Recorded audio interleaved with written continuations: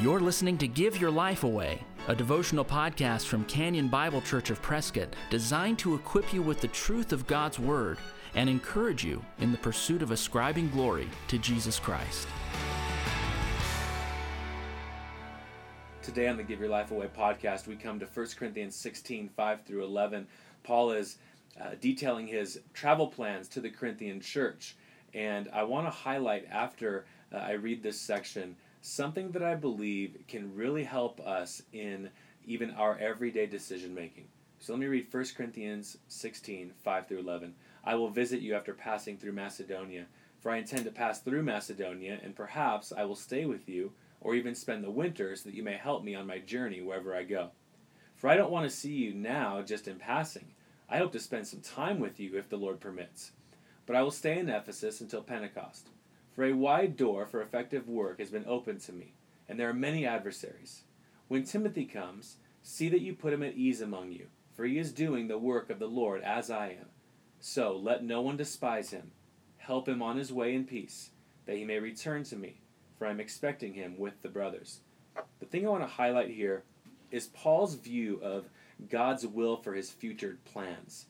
God evidently has a plan that he hasn't disclosed to you or I about next month, next year, the next decade. We just simply walk by faith, wake up every day, and seek to obey him and honor him, and he directs our steps. He directs our plans. He brings people into our lives, takes people out of our lives. He brings jobs into our life, takes jobs out of our lives. He is the one who holds our future and who has a plan for us. Paul believes in this passage that God's will is for him to go to Ephesus. Now that might not seem like a big deal to you, but let me go further. Paul believes, according to verses 8 and 9, that God's will is for him to stay in Ephesus until Pentecost, because a wide door for effective work has been opened to him. And even going further, and in Ephesus, there are currently many adversaries. So catch this. Paul believes that God's will for him is to do an effective work and to suffer. They're adversaries.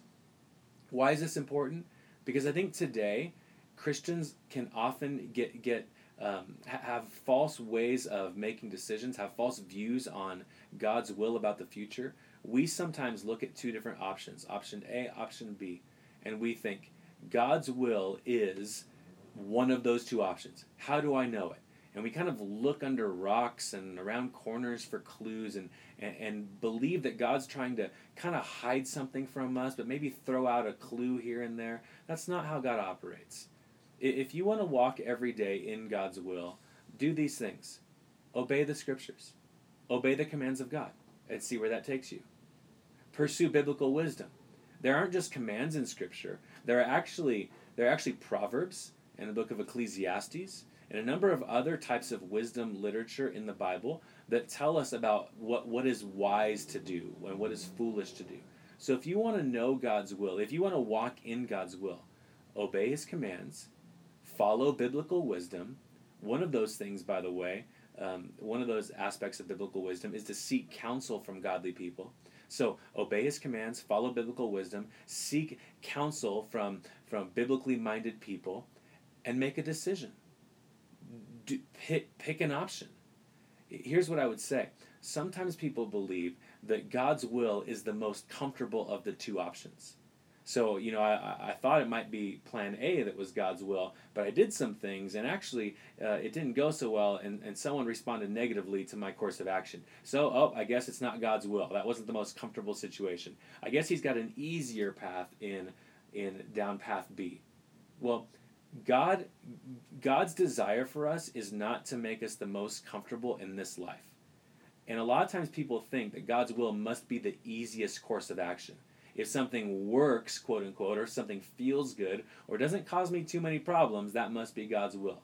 That's not the way God works. Think of it this way. If comfort is preeminent in your decision making, I'm going to do what makes me most comfortable, most happy.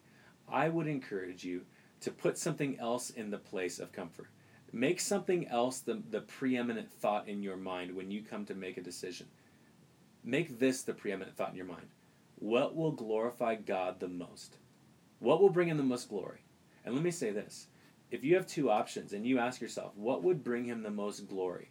You might pick the option that would be more difficult. You might end up picking the option that causes you to lean on him in prayer all the more. You might pick the option that brings about more persecution. You might pick the option that is very, very uncomfortable. So let me say this. Paul understood this. He believed that God was opening a door for him for effective ministry work in Ephesus, and there were many adversaries there.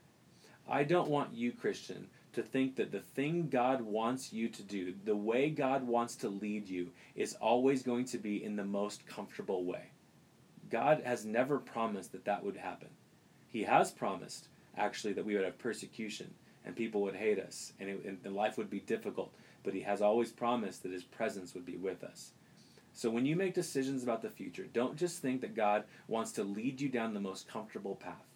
He actually might lead you down the most uncomfortable path, because that might be the path where you can glorify him the most. I remember reading a headline from a satirical website. This is not a real website. These are not real news stories. This is fake news. This is called the Babylon Bee. It's really a satirical website about the Christian life or Christianity. And this rather humorous headline said this: everything local man feels led to do, he coincidentally really likes. We can be like this man in this article. We can think, God's will must be this for me because I really enjoy that thing. Or God's will must be that for me because it seems like it's working out rather well and it's pretty easy and there isn't really much opposition. I want you to be careful, Christian, that you do not equate God's will with what happens to be the easiest course of action. It might be actually the toughest course of action. There might be there might be a door open for you for effective ministry work, and there may be many adversaries. But here's the good news. If our life is aimed first and foremost at giving God glory, we will walk through the doors he has for us, knowing that he is right there by our side. Better yet, his Spirit is right there inside of us. If you've been encouraged by the Give Your Life Away podcast, please share it with a friend. And if you'd like to get in touch with us, you'll find us online at canyonprescott.org. Thanks for listening. Join us next time for Give Your Life Away. We are alive in Christ.